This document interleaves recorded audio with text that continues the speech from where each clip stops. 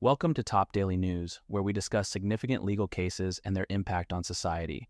I'm Bert, and in today's episode, we are examining the unfolding manslaughter trial of Jennifer Crumbley, the mother of Michigan school shooter Ethan Crumbley.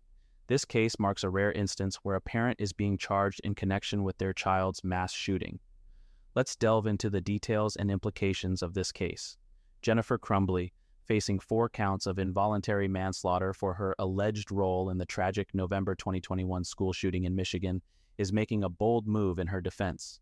Her lawyer, Shannon Smith, announced that Jennifer will testify in her own defense, sharing details about her life and her son, Ethan Crumbley. This decision comes as part of a trial that is closely watched due to its rarity and gravity. The prosecution's opening statements painted a picture of negligence, asserting that the Crumbleys failed to secure the firearm used in the shooting and ignored clear warning signs. Just days before the tragic event, a teacher reportedly saw Ethan researching ammunition in class. Jennifer's response to her son's behavior, as highlighted by the prosecution, was a text message that seemed to dismiss the seriousness of the situation. On the day of the shooting, a note was found on Ethan's desk, depicting a gun and a bullet with disturbing messages. Despite being called to the school over this incident, Jennifer and her husband, James Crumbley, did not take their son home, a decision that the prosecution is scrutinizing. The defense, on the other hand, argues that Jennifer had no way of predicting the shooting and was unaware of the extent of her son's issues. They contend that the school did not fully inform her of Ethan's problematic behavior and allowed him to stay in class on the morning of the shooting.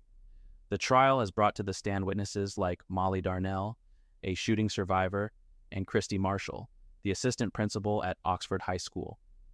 Their testimonies provide chilling accounts of the day's events and Ethan's behavior. Furthermore, the prosecution presented evidence of the family's visits to a shooting range and their gun storage practices, suggesting a familiarity with firearms that contradicts the defense's claims of Jennifer's lack of knowledge about guns. This trial is not just about the events leading up to the shooting. It delves into broader issues like parental responsibility, gun ownership, and the ability to recognize and act on warning signs of potential violence. Ethan Crumbley, who was sentenced to life without parole, had admitted to asking his father to buy him the gun used in the shooting, further complicating his parents' defense.